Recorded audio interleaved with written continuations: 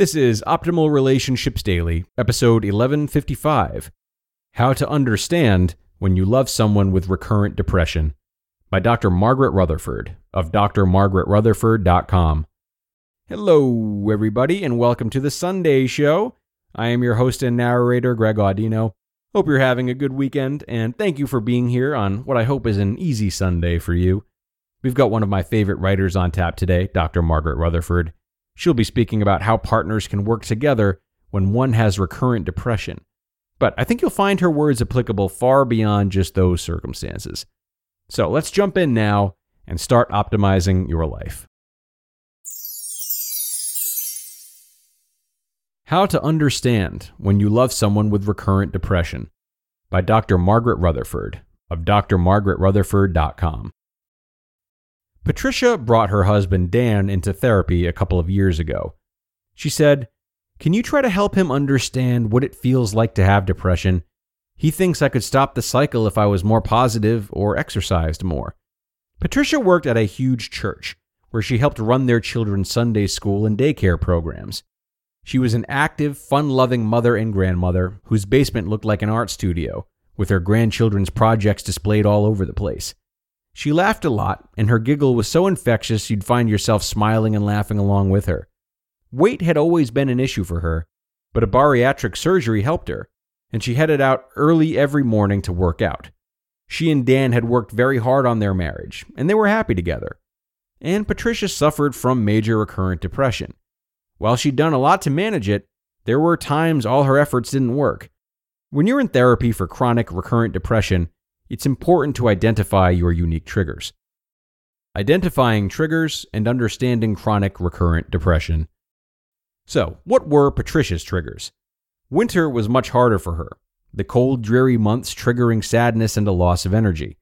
She bought a special kind of light to use during that time.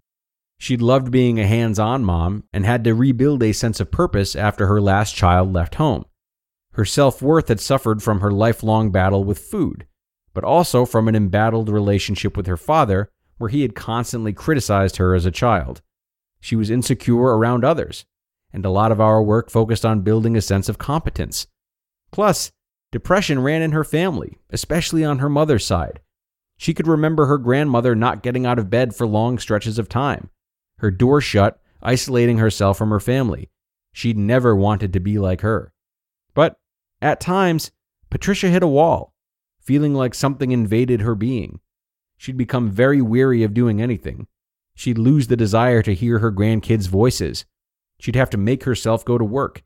Then she'd come home and want to sleep, intrusive thoughts of hurting herself crowding her mind.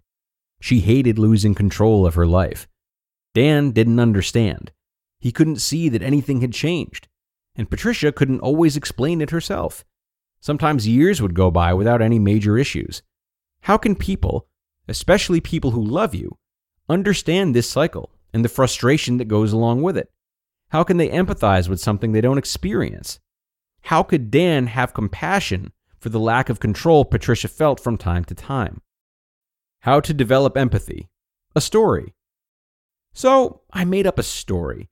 I wanted Dan to imagine what it would be like to be Patricia. She needed him to understand and to develop that empathy. Here's the story. Imagine you're given a house to live in. The floors are covered with beautiful carpets from around the world. When you walk around living your busy life, you enjoy it. You get to know its nooks and crannies. But there's a trick to this house. Every now and then, the powers that be dig a hole in the floor somewhere. A hole just big enough for you to fall through. Then, the hole is carefully hidden by those same gorgeous carpets. You walk around like you did before, not knowing that the hole exists, but you eventually fall. When you do, you feel ashamed, as if you've done something wrong. You feel overwhelmed, you feel as if you failed, and it's very difficult to get out. Now, imagine how you would feel. It would take you a while to figure out what was going on in this house. You can't move, it's the only house you have. You can't get rid of the carpets. They came along with the house.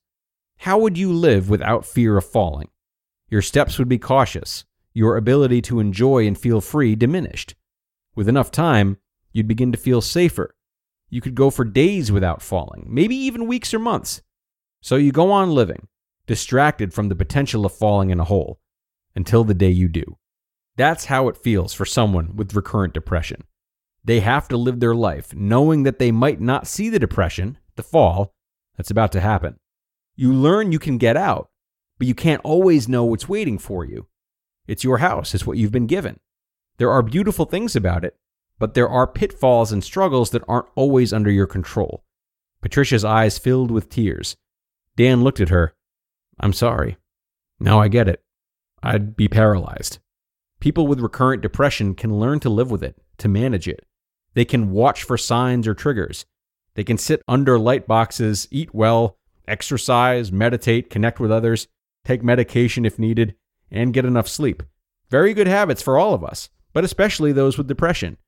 Yet, absolute control doesn't exist. How can you help? If you love someone who experiences chronic recurrent depression, you can help. You can do your best to understand. You can listen. You can acknowledge that their depression isn't a choice. You can help by not judging and by giving them the respectful message that you know they're trying.